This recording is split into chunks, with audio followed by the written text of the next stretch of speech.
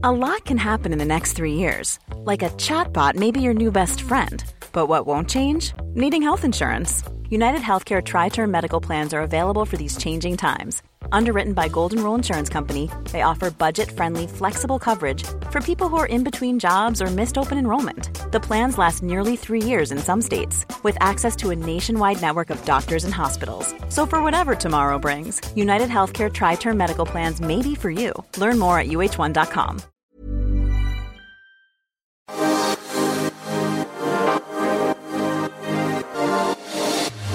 Trish, a terrible thing happened to me. I need your advice on it as my long-term friend. Okay. I was dropping my lovely Mabel off at a playdate party, and somebody, one of the mums, gave me, I don't know her, I've never met her before, an impromptu hug. It was a really big one. It was a nuzzling into my neck, big old hug. Oh, no. I froze, Trish, because I think huggers should be arrested and that I don't like people touching me. She clearly doesn't listen to this podcast because she would know to give you a sort of 2-meter perimeter, wouldn't she? Not come anywhere near you. What did you do? Well, I froze, stepped back and said I wasn't a hugger. And she said she was a hugger. And I said, well, I'm not a hugger. And then I felt bad about not being a hugger. Then I felt bad about not being a hugger in front of Mabel. Dear. And then I thought, hold on a minute, it's my personal space. And then I thought, oh my God, what about the flu? I don't want to get that again. Oh my gosh. Yeah, okay. So it was a whole set of thoughts based around a hug. I did a bit of overthinking on it. What do you think? I feel though it is my space. Well, it is. I think that's a big topic for another episode, but I just want to remind you, you know how I start my day with who I hug first thing in the morning, don't you? Oh, not that furry fur thing. Yes, we have a little bit of furry love, we call it, first thing in the morning, Margot and I, and it sets the day off very well indeed. I don't like the sound of fairy love. It sounds like code for something terrible.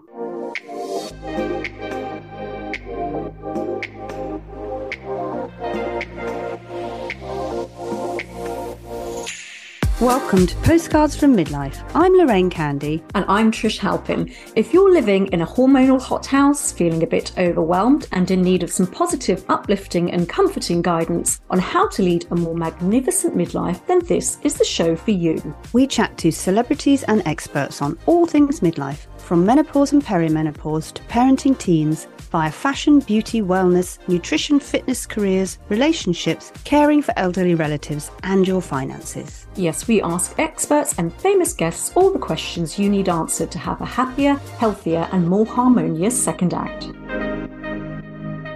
Welcome. It is episode 2 of season 8 and we are back in full swing. Now, lovely listeners, how are you finding it? Because we are now dropping, it's a podcast term, Trish, dropping on a Monday rather than a Sunday. Has anyone noticed? We do like to shake things up a little, don't we, to keep everybody on their toes? We do indeed. And Mondays, I think, are a good day. I'm always quite perky on a Monday. I quite like to get the week going. And we've changed up the music too. I wonder if anybody's noticed that, because we wanted something a little bit more dancey. And there's no law against having a little boogie while you're listening to your favourite podcast, is there? I don't like the word boogie. No, but you're not back boogieing this week, Lorraine, because last week you promised us the big comeback, didn't you, after contracting the festive flu? Well, I did. And I'm on top form at the moment, Trish. Oh, good. And I'm delighted, obviously, that I was able to announce my comeback at the same time as Madonna announced her comeback. Okay, I feel it's beginning. I feel that this is an intro to a little bit of name dropping on your part, is it? Endless. Yes, yeah. Endless name dropping. Did I tell you that Madonna sent me a signed 40th birthday card? It's behind me on the wall, actually. Is it? Oh, yes. Okay. Yeah, you didn't tell me that. I feel like I have told you that. No, you didn't. Oh, well, I'll put it all on the Facebook group. Anyway, Madonna, she's 64, has announced her 40th anniversary comeback tour this year. And she has said that she is only going to play the hits. You see, that's why women are amazing, Trish, because Mick Jagger and Rod Stewart, those silly old men, they would be playing the new stuff. That nobody wants to hear. Madonna knows what people want.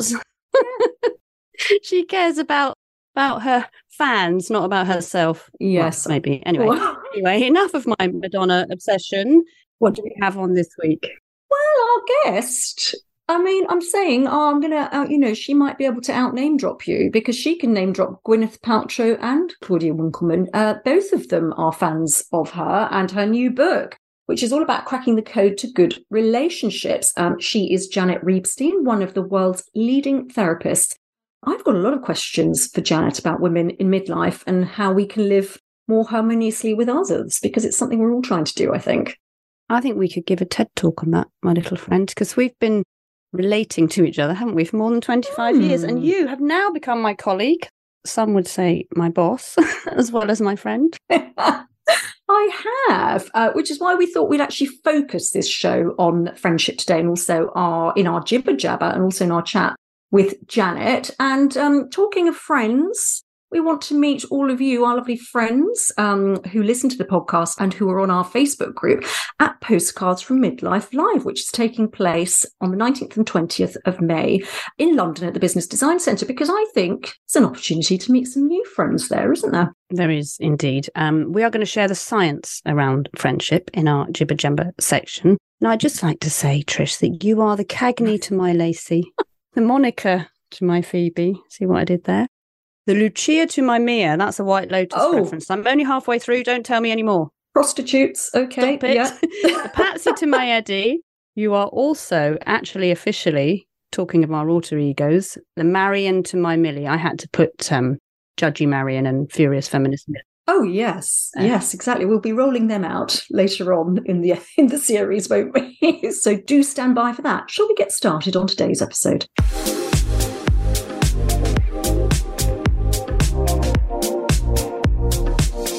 Right, so welcome to our friendship special and the Jibber Jabber section of Postcards from Midlife. Today we're going to take a little trip down friendship lane, not because we've gone all soft and cuddly, because as we've just heard, I am not soft and cuddly. Quite soft and cuddly, I'd say. But because it is our duty as your favourite midlife podcasters to share life-changing information. So, a new book called The Good Life and How to Live It, Lessons from the World's Longest Study on Happiness by psychiatrists Dr. Robert Waldinger and Dr. Mark Schultz, has come to a startling conclusion on humanity and happiness. Now, it does seem that the answer to all those how can I be happier questions is actually quite simple, though it does require some proactive thinking about the people around you in your life. Yeah, I think we both found this book to be quite something, didn't we? Because the authors base all their thinking on the longest in-depth study of human life ever done, ever. Exactly. It's 84 years worth of data of a cross-section of Americans. Obviously, they started just with men because nobody cared about women back in the day, certainly not the scientists. But women came into the Harvard study more significantly as the men started families. And then the research looked at everything from health to environment and how it affects the way we feel about life. And this is where we get to the friendship part of it, because the number one conclusion from the book is a notion we've discussed before on the show. And it's when it comes to being consistently happy or physically healthy, it is the quality of your long-term relationships that matter most. That's the science. So good relationships, not just romantic relationships, make you happier, healthier, and you will live longer. The TED Talk on the study has now had more than 44 million views. I had a look at it this morning, so it's worth going there for a quick snapshot of all the research if our listeners wanted to do that. But the study also showed happiness is not genetic or predetermined. Trauma and challenges don't make you less happy. It's how you deal with them that counts. Social media is actually good for you because it connects you to others in a curated way. And the study also showed what we do know already, Trish, that loneliness is more unhealthy than anything you can do. Even your prunes, Trish. If you're lonely and you eat prunes, the prunes won't counteract it. Oh, leave my prunes alone. But yes, I think you're right. If we want a good life, then we need good friendships because medically speaking, they're lifesavers. The study also showed that when asked at the end of their lives, quite sad, what they may have done differently, many participants said they wish they'd been less stressed in midlife. So those happiest at 80 had been happy at 50. Yes, they wish they'd worried less and opened up to others more in midlife. The authors say that it's all down to your social fitness. So we make quite a fuss about being physically fit. We actually have to be socially fit in midlife, which means actively maintaining friendships, being proactive about seeing or talking to those you care about around you who are not family. Friendship, they say, is like a muscle. You need to keep it strong and you can start working it at any age. So new friendships are important too. Well, you know what's been getting me through January? Gin? No, dry January. Dry January, of course. But no, it's been seeing and speaking to friends. So I've made a really conscientious effort to try and fit in quick coffees, a little walk. And I've also thought about the ones that are drifting a bit. So some of my kind of secondary school mum friends, because obviously the kids have moved on, and also some old work colleagues, some of the ones that I really, really love and wanted to, just keep that connection going. So I've been doing that. And I think because you have that bond of shared experiences, it's easy to kind of pick up and continue and stop letting it drift. Yeah. I think also what interested me in the book is it points out that when we do get to midlife, we become a little bit more self-focused. And it's harder, therefore, to step into other people's lives and properly connect. We get a bit more introspective in midlife and we think about ourselves more, as we should as women. But we do really need to be careful, they advise, not to lose the ability to step into others' mindsets. So the main advice is practicing generosity in friendships. So that means that you look at a friend, see what they need, really listen to them when they're talking, but you have no expectation of them doing anything in return for you. So you really dump that kind of why should I mindset that we often slip into. You have to be really purposeful about this generosity of friendship. I think that's quite a hard thing to do, being properly selfless and listening and helping. But it makes people feel really seen, it says in the book. Yeah, I think it does. And I think you're right. It's that kindness, empathy and listening. And not trying to jump in and solve the problem. They might not want the problem solved. They might just want, a friendly person to listen and just show them a bit of love and kindness. Maybe not hugs in your case. I have to say, I struggle a bit. One of my things, I do tend to jump in and try and solve the problems and offer advice. I think because we're journalists, we do a lot of research and reading. So I'm consciously trying to stop doing that at the moment, unless, somebody actually asks me something. And I may know it, I may not. In the book, it says you have to be a bit like a therapist. You have to be almost silent, non-judgmental, not put any kind of how would that make me feel? What can I do about it? How can I help? Because all of those things are about you, making you feel better. They're not about the person being seen for whatever they're telling you. It's a really big chapter in the book. It's really worth reading. They also offered an idea of something that I tested this week. Because like you, I've been getting in touch with lots of friends. I've seen loads of lovely friends, actually, in January. They offered the idea of the 8-minute phone call, Trish. Now, we never phone anyone because we WhatsApp them and text them and we know all about them because they're all on Instagram or Facebook or everything. So we think we know about that person, so we don't need to phone them. So apparently, according to therapists in the book, if you hear the voice of someone you like or love or have affection to, it helps you maintain your emotional equilibrium. So it's really important for you physically, again. Yes. So 8 minutes, you have to put a timer on. It's enough to connect, apparently. So Claire, my best friend Claire, moved out of London about 12 years ago. So I didn't see her much. I used to work with her on Marie Claire. That's where we first met. We've probably known each other longer than you and I have known each other, but we rarely sort of chat. We see each other in the summer, but we don't sort of have that chat. So I texted her and said, I'm going to ring you, but I'm only going to talk to you for 8 minutes. Bit weird. She think you'd gone mad. She said, well, I've got 10 minutes now because I'm in between meetings. So yeah, go, do it. So I rang her, and I have to say it's one of the most sort of sweet, emotional phone calls I've ever had. I said, why don't we talk more? I've only got 6 minutes left, Claire, I said, to answer this.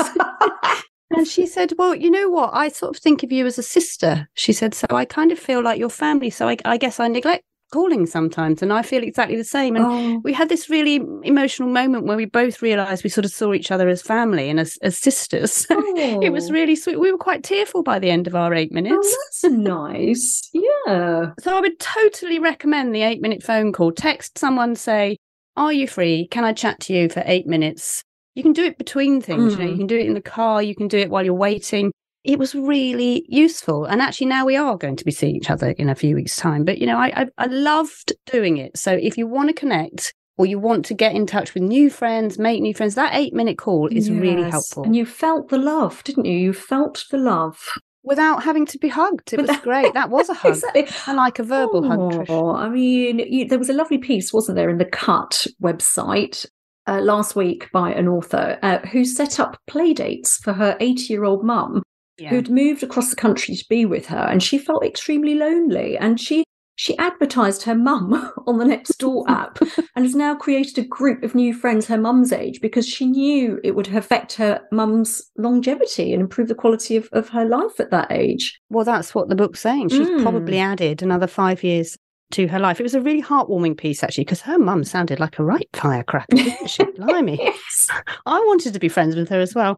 With that in mind, Trish, I've done an advert for you. Oh, no, you haven't. You're putting me on Nextdoor. Yeah, I'm going to put you on Nextdoor when you're 80. Go on, then. Oh, God, what's she going to say? Listen, former shot put champion, we'd have to put that picture of you with your shot put medal, seeks play dates with like-minded bird-watching ladies / Smiths fans / women. You put their thermal vests on in August. Yes. One careless owner, that's me because he's quite careless, comes with a giant judgmental furball prone to sitting, I said sitting, in your handbag. Oh. Does that work for you? You're expecting Margot's life expectancy, or you think I might have Margot Mark II by that point, or maybe Mark IV?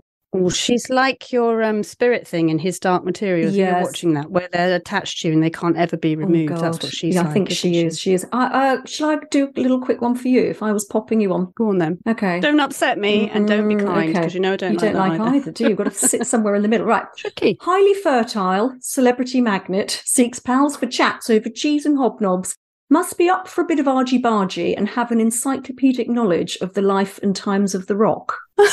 That's genius. Yeah, I think if you found someone capable of that, you'd be fine. That's good, isn't it? It is good. Well done. Well done. Yeah. But shall we meet our guest now? Because she's also going to talk about friendships. So we should crack on with that, because we all want meaningful friendships so we can live longer and feel happier.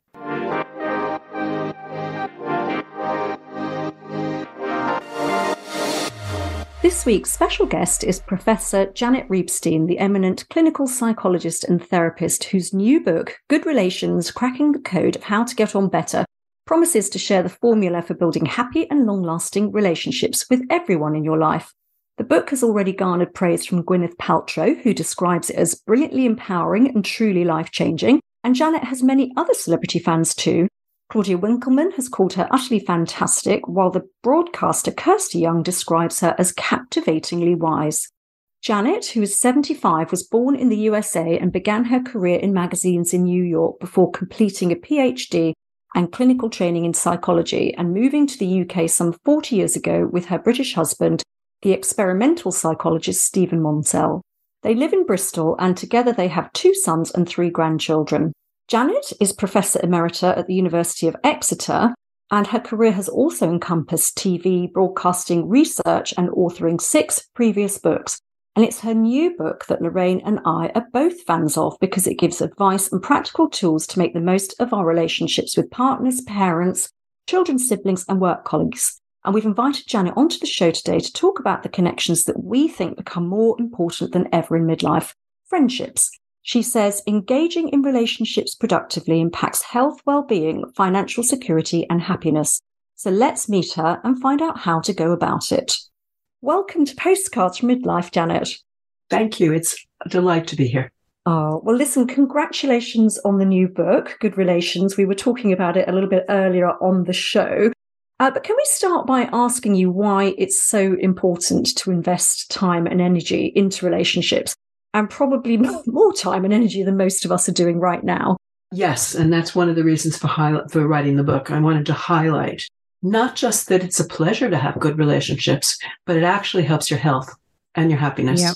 It's a thing that's most correlated with success in life overall. Interesting, yeah. And most correlated, along with not smoking and good diet, more than exercise even, than living a long and healthy life. You talk in the book about relational capability and the ability to do well socially is more important for success, as you've just said, and it's more important than high IQ for academic success as well. That's kind of fascinating. And what is the link? What is happening? Is it something happening in your brain, or is it just makes you happy, so you're tilted in a good direction? Being friends, having good friends, how does that make you successful? Okay, so it's kind of all of those things, Lorraine. It's one of the things about having good relationships is that it actually stimulates oxytocin, which makes you feel happier. So it's actually that's a hormone, isn't it? Oxytocin. Yeah, on a chemical level, it's a good thing. And the more you get of that, that also adds to your health. So, that there's kind of a bottom line physical stratum for that kind of claim about it being so important. It's related to intelligence. There's a kind of, it's emotional intelligence. There's a kind of intelligence, but the kind of thing that gets scored on IQ doesn't necessarily bring it all in. So that's one of the reasons that it's so associated with success in every way. Because if you're emotionally intelligent, you're often also relationally intelligent. And what happens with relational capability or intelligence is you get people on your side. And I don't mean that in a manipulative way, quite the opposite. But people want to be there for you. And you kind of, that begins a sort of a virtuous cycle. So there have been studies, longitudinal studies of deprived kids through life who become successful. And the thing that they have is this thing called relational capability. It seems to trump a lot of really dire circumstances.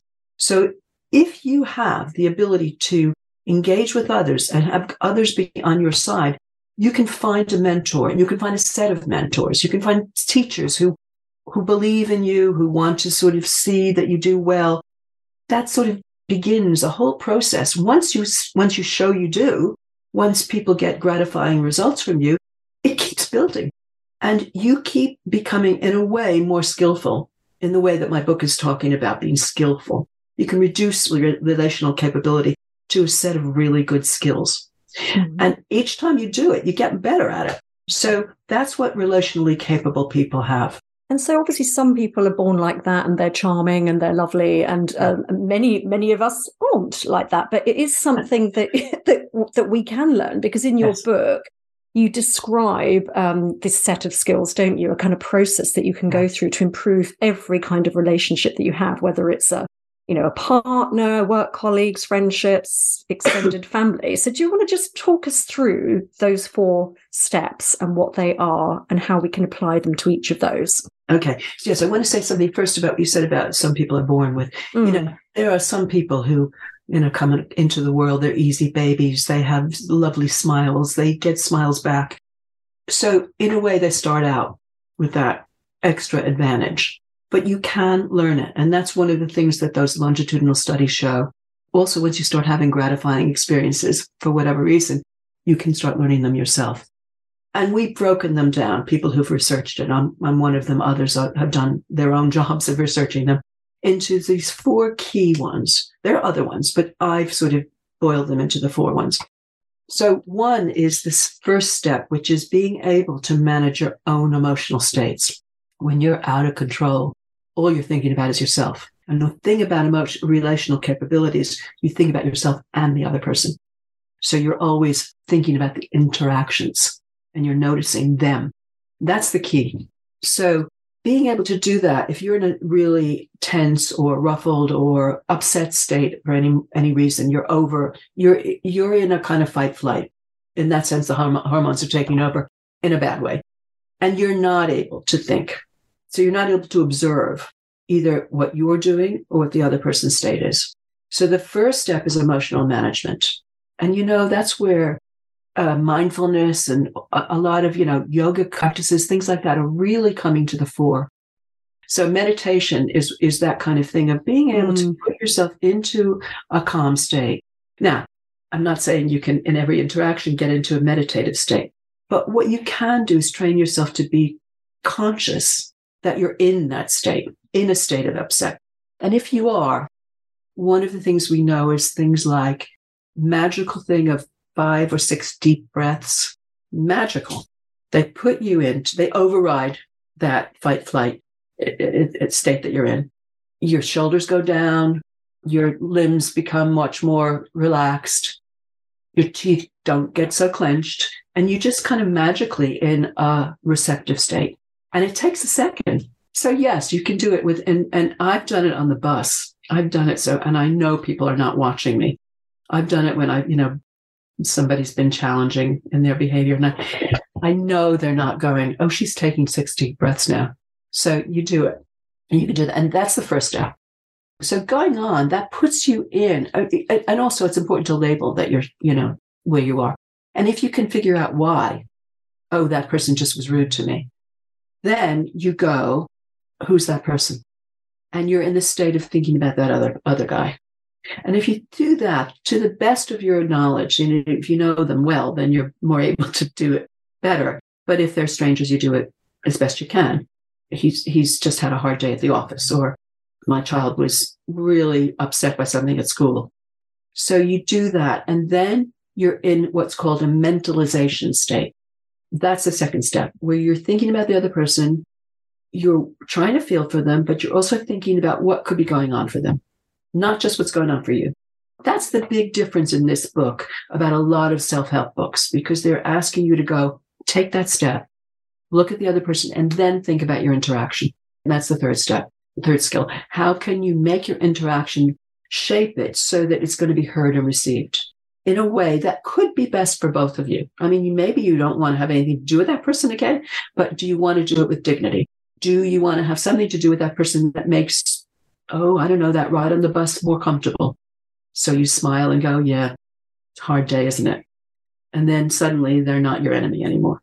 And you're just going, love bombing, I call it. Absolutely. Quite effective.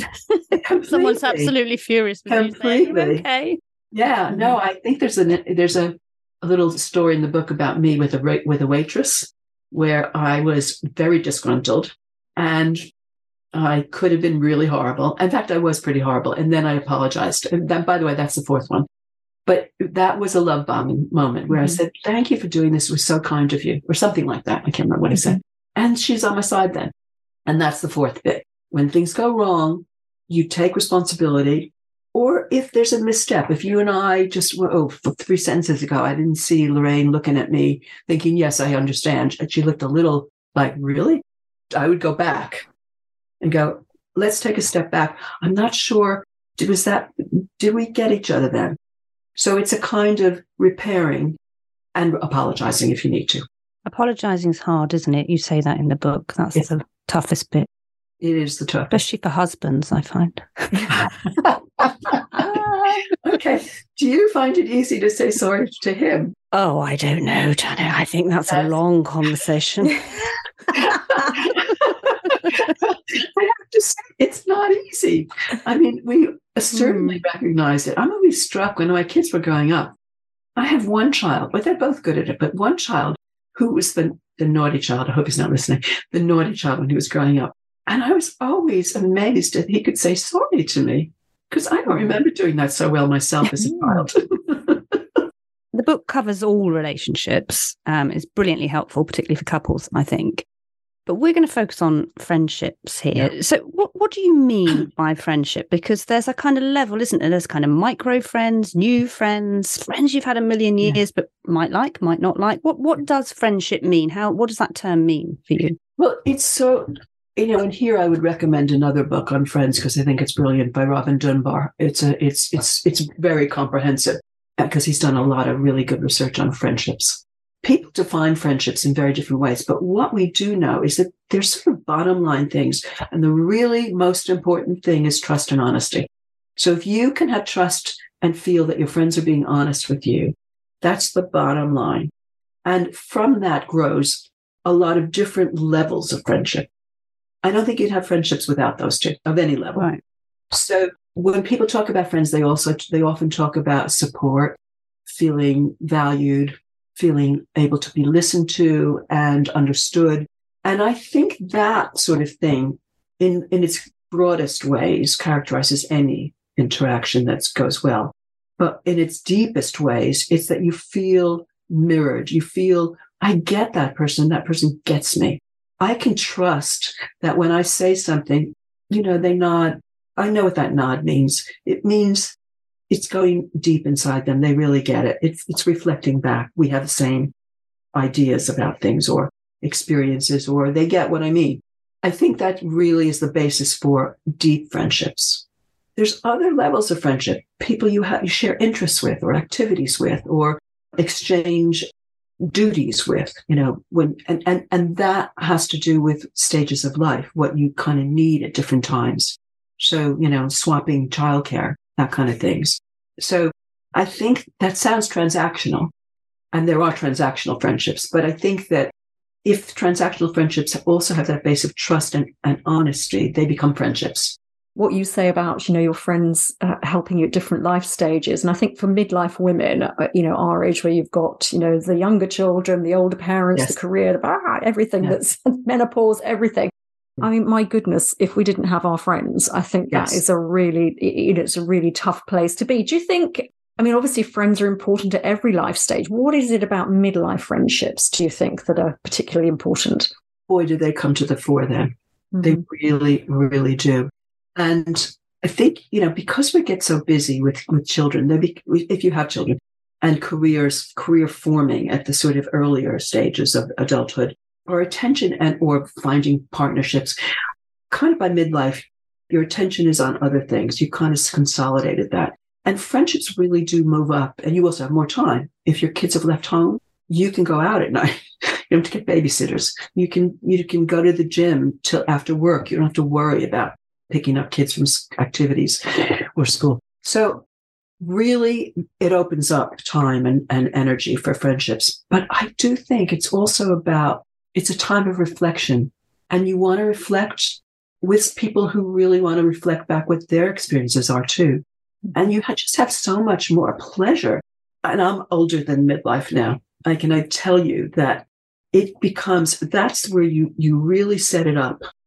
And at this stage of my life, my God, friendships are what make you thrive, really thrive. They do then too, but that's where it really, really blossoms. Yeah. It's fascinating, isn't it? Because there is a sort of softening and more of a vulnerable stage that happens in midlife. But we do often hear about women who say their friendships have fizzled out. They've drifted apart, or they feel their friends aren't there for them, which might be the way they are being and the changes that are going. And obviously people move away, life changes. Do you always have to lose those friends? Can you reconnect? How does that work in midlife? I can tell you I have reconnected with friends who I thought were lost to me. I moved continents, so that meant keeping up friendships was really difficult, and some of them naturally just fell away. And I do go back to America a lot. So, obviously during the pandemic, I lost a couple of years there. But I have picked up friendships over the years. So from my own life, I can tell you it's possible. Friendships drift away because your situations change. And often your situations don't match at certain points. If you don't have kids and all your friends start having kids, you don't have time, you don't have the same interests. It changes when you get to midlife. You often can pick up those friends that you weren't friendly with then again, because you have more matching interests and things. And drifting apart aside, where else do you think friendships go wrong? Because there can be conflicts. I think people can feel resentful if one person's life is going in one direction and theirs isn't. They might feel left behind. They might feel excluded if they don't have kids. And possibly envy and competition too can come into it. Or you just start finding someone really negative and draining. How do you cope with those kind of, when you think, oh my goodness, this isn't right, this isn't the negativity bit I find awful, don't you? We don't like that, do we, Trish? It really is draining with friends. No, negativity. No, it's very draining. So negativity, I think that's a really important point. I think friendships need to be nourishing, and that's why they're so wonderful. Everybody needs to kind of do a friendship check if they feel that there's something just draining them and that they aren't feeling supported by their friendships or their particular friends. Again, you have to look at the interaction. Sometimes you have to think, well, let's backtrack. Where did it go off?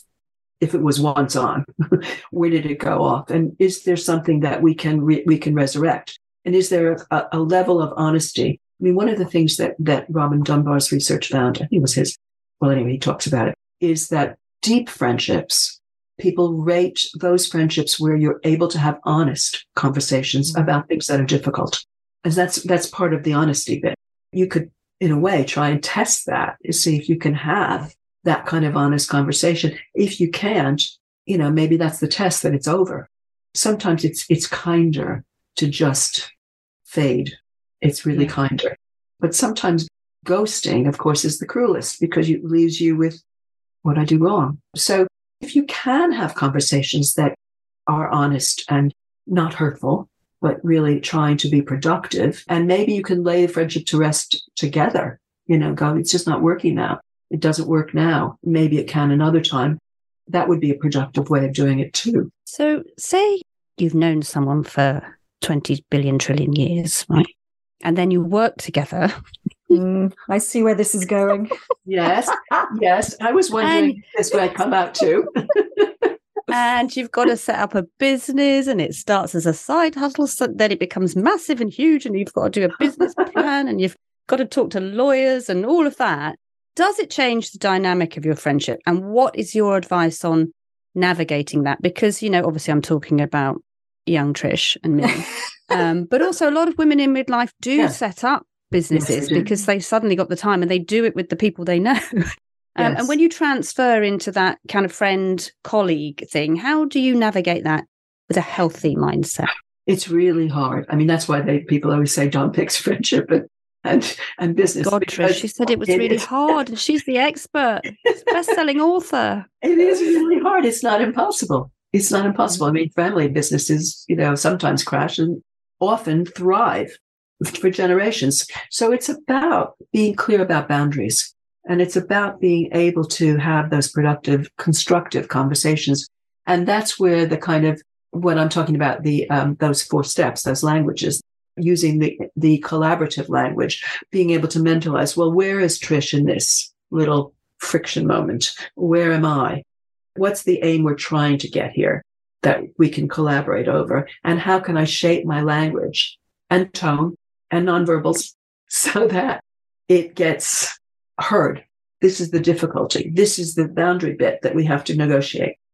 So being clear about the boundaries as the frame, and then being able to use those 4 skills.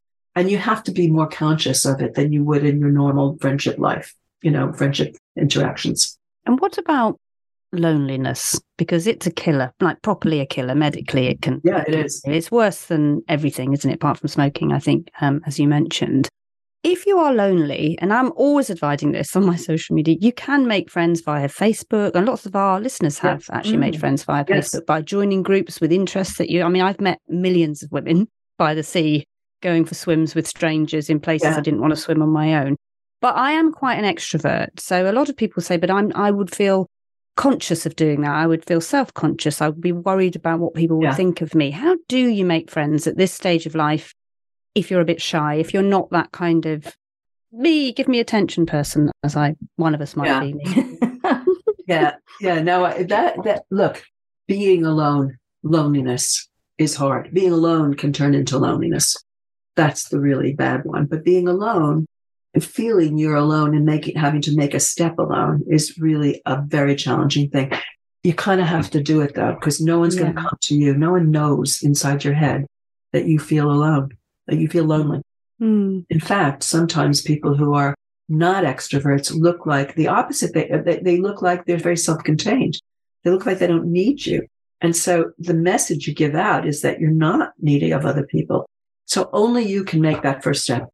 And yes, you do have to. Like I often think about people who either lose a partner or for one reason or other, or make a move in midlife. You kind of have to be very proactive because, as I say, no one's going to know that in your head you need something. So you already made a very good suggestion, online stuff. Finding activities, interest-based activities are the first best place to go because you're going to find people who share something with you. You know, you move to a community, you share a community. That would be a community activity thing would be one thing. If you're interested in art, definitely take art classes or find some music appreciation thing to go to, something, or sports. If you have one friend who will take you, if you're in the position of having even one, ask that friend to take you someplace or ask that friend to introduce you to things or people. It starts snowballing. Yeah, I think it's that feeling needy is not a bad thing. You know, a needy person is not a bad thing, is it, to show that vulnerability and softness and say, I don't want to do this on my own. I think it's once you can get past it, that's the hurdle, isn't it? Mm-hmm. I think if we relabel needy, it's a healthy desire. Mm-hmm. You've touched on your friendships over the years, Janet, and you talk in the book about this idea of like you have a core of a few really trusted, and then this outer circle could be up to about 150 people. Yeah. Has that kind of stayed true for you as you've grown through the years? Absolutely. I have one friend who's also called Janet. We found each other at first day of, actually before university. And it turned out our mothers had been best friends when they were children. Oh. And we'd been swung on the tree in Washington Square Park. There was a photograph of us as babies, and then our mothers drifted apart. Anyway, she is still probably my central person. That's not to negate that there are others in that central core. Some of them also go back that far in my life. But as I've moved, every place I've moved to, I have had a core group of people that I interact with a lot and I can depend on. And it's a small core group, but it's there. And then I have a lot of outer circle friends who I feel I love. Mm-hmm. I love less intensely as you go out into the bigger circles, but I feel very loyal and devoted to, and I feel that it's shared. Can I just ask quickly about boundaries? Because we often say this, and we say it when we talk about parenting, and Trish and I talk about, actually I think Trish and I, we are quite good at boundaries, but a lot of women, even in their own domestic romantic relationships, find it really hard to set boundaries. Saying no is something you tend to discover in midlife. So if you can't set them and you repeatedly can't set them, how do you start setting a boundary? Because you could be quite brave, I think, if it's not your natural state to say, I'm not coming because I don't want to. Or I think it'd be really useful for our listeners to learn about boundaries. I think, first of all, you have to become aware of the fact, if you become aware that you're feeling uptight because you're being asked to do something that doesn't feel right, I think the first thing is to be able to be aware of that. And then it would be good if you could figure out some clear sort of delaying tactics, phrases. If somebody asked me to do something, this was much earlier in my life, dinner party or something, I would say, sure, I am married to somebody who doesn't do that. So one of the first things I had to learn was, I have to ask my husband. Let me ask my husband. Let me stop and think, would he want to go? So I learned to, because I had to, go, I'll get back to you. That sounds great. I'll get back to you. There's a bunch of phrases that could help you get out of that uncomfortable state, which wouldn't be hurtful to the other person, which I think you can adopt. We're both in our mid-50s, and I think, Lorraine, we both honestly feel you're fitter. More in your mid-50s. A year. I haven't mentioned it yet this season. No, you haven't. I'm the younger of the Yes, you've got it in there now, though, haven't you? But I think we would both say that we feel so much better than we did in our 40s for all sorts of reasons, menopause, the chaos of parenting, etc. Does it keep getting better? And what else do we have to look forward to in our 60s, 70s and beyond? I think it does get better. I think it does. All sorts of things get better because you get wiser and you get more confident. Life's a whole process of figuring out, who am I really? What can I rely on? And you just get better and better at that. What doesn't get better is you can only have so much control over your own body. And also, in a way, that does get better because you kind of know, I'm not going to play tennis anymore. No more gymnastics for you, Trish. And trampolining for you, Lorraine. No trampolining. No, that your knees children. Don't be ridiculous. Yeah. So, kind of like, if I had a swimming pool right at the bottom of my garden, that's what I do every day. Mm-hmm. I only don't swim because it's a pain to get to.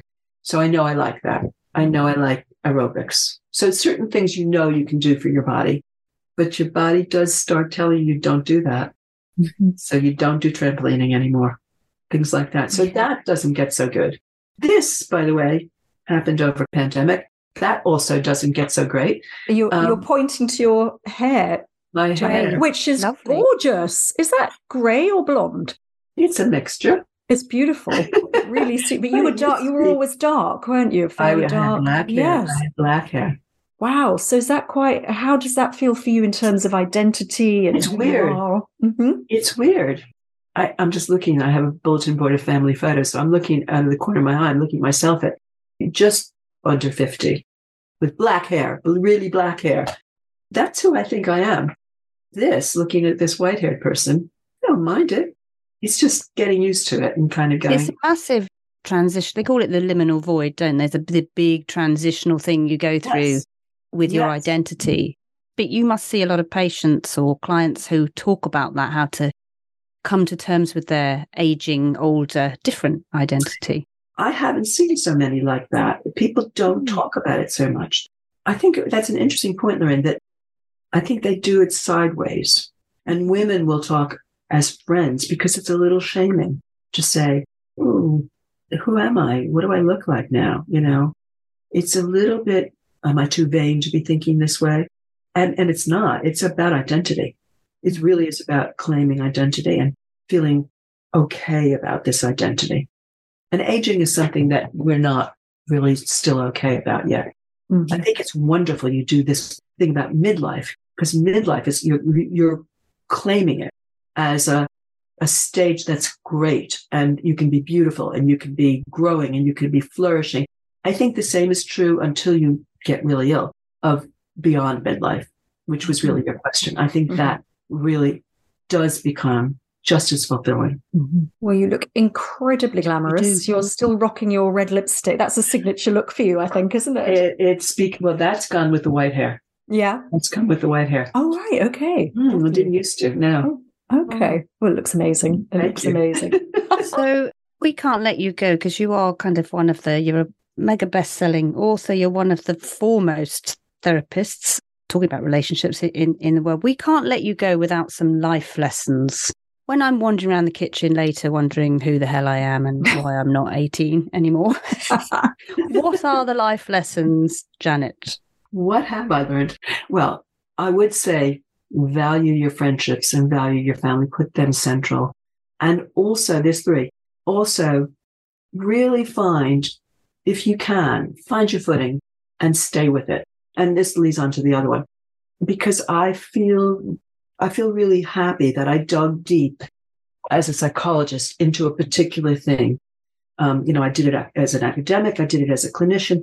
It was very deeply satisfying. My work is what I'm trying to say here. And I've been in jobs before that weren't. I mean, I was younger, so who knows whether that was just I wasn't ready to be satisfied. But that brings me to the third thing, which is stay away from regret.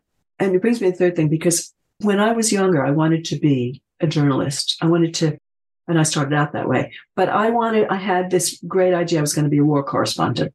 I also wanted to have kids. In those days, there was no way to compute those two. So I ended up not doing that. But for a while, I had a friend who became a reporter, and I'd see her on television, and I'd feel, why didn't you do that? So that was the regret. I realized, thank goodness, and this is where you don't regret. You embrace what you work best with. You embrace your values. You embrace your choices that were healthy. And you embrace why you went down a particular path and not another. And that way you reflect. I came up with three things. Don't regret. You reflect in that way I've just described. And you repair that feeling of, oh, why not? Into thank God. Mm-hmm. Lovely. Oh, well, thank you so much for joining us today, Janet. And we actually have a copy of your book to give away on our Facebook group if our listeners want to head over there and find out more. So thank you for joining us. Thank you. It's been a pleasure. Thanks so much.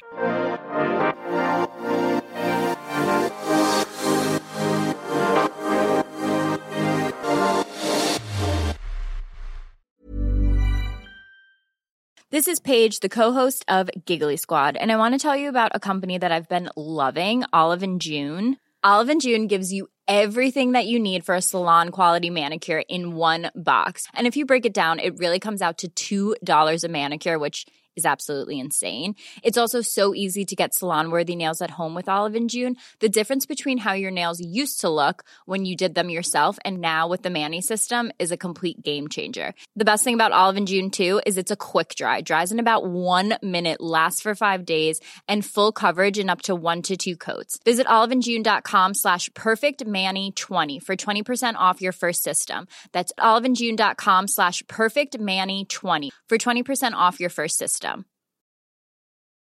Ready to pop the question? The jewelers at BlueNile.com have got sparkle down to a science with beautiful lab-grown diamonds worthy of your most brilliant moments. Their lab-grown diamonds are independently graded and guaranteed identical to natural diamonds, and they're ready to ship to your door. Go to BlueNile.com and use promo code LISTEN to get $50 off your purchase of $500 or more. That's code LISTEN at BlueNile.com for $50 off. BlueNile.com, code LISTEN.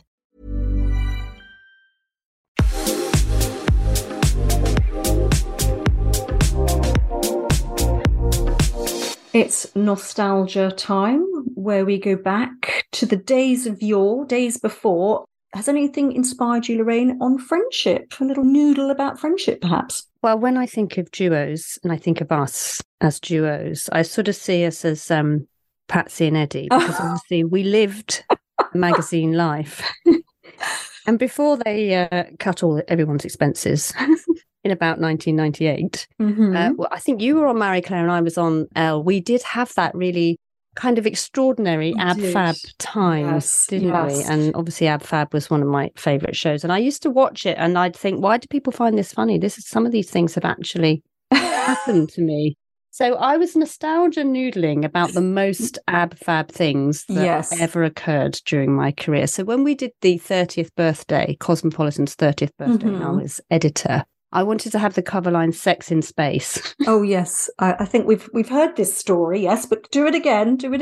So we did try to hire one of those satellite planes, one of the planes that takes satellites up basically to the edge of the Earth's atmosphere. And obviously that I did speak to a man in Russia, which is one of the more bizarre conversations I've ever had. But we couldn't hire it because it was millions, Trish. So we found some people who'd actually done that. There was a very famous porn type star who'd done that and written about it. So we interviewed her. And then I remembered that when I joined Elle in the first week, the fashion team, who were about to move on from Elle when I joined, rang me from Africa where they were doing a shoot and said, could they hire a helicopter on expenses? And I said, I can't believe you've even rung me to ask that. Of course not. You can't hire a helicopter on expenses. Do you remember those Chanel shows that we used to go to? Those amazing, beautiful Chanel shows? Yes. We would meet in the hotel opposite the actual show, but Chanel would want us to get in a car to go round the corner. Like Patsy and Eddie. It was cars, wasn't it? And bottles of champagne. And I have to say, I did love the fact that, and this is maybe where we differ from Patsy and Eddie, is the going on the benders. I think those massive benders. I mean, we've had a few, but not quite to their scale. I think one of my favourite ones was when, do you remember they go on a bit of a bender and somehow they wake up on a rubbish barge going down the black bags, rubbish sacks with bottles of Bolly in their hands and a bit of smudged makeup and away with a beehive. I mean, if that wasn't aspirational. I like the one where she walks up the steps to her house, puts her, very drunkenly, puts her key in the door and then just falls sideways into the hedge, which actually I feel I might have done. You've definitely done that not too long ago.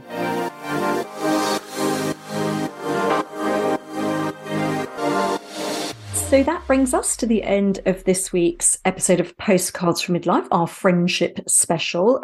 New episodes are available to listen to every Monday. I hope you were listening at the beginning of the show when we told you that. Every Monday on your podcast provider, and we would really appreciate it if you can make sure to download your episodes so they count on our listener numbers. And if you could rate and review it too, that would be fantastic. And please tell all your friends about us. If they want to meet us, if you want to meet us and meet all our celebrity guests and midlife experts, then do book tickets to come and see us at Postcards from Midlife Live. That's Friday, May the 19th, Saturday, May the 20th in London. Go to postcardsfrommidlifelive.co.uk to sign up for your tickets.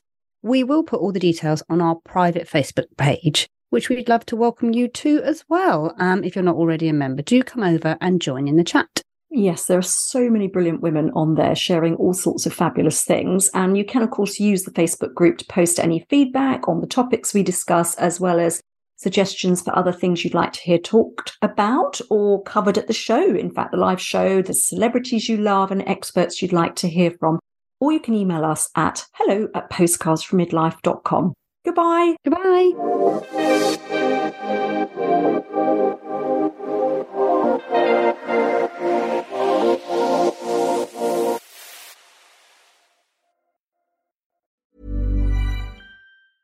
Hey, it's Paige DeSorbo from Giggly Squad. High quality fashion without the price tag. Say hello to Quince.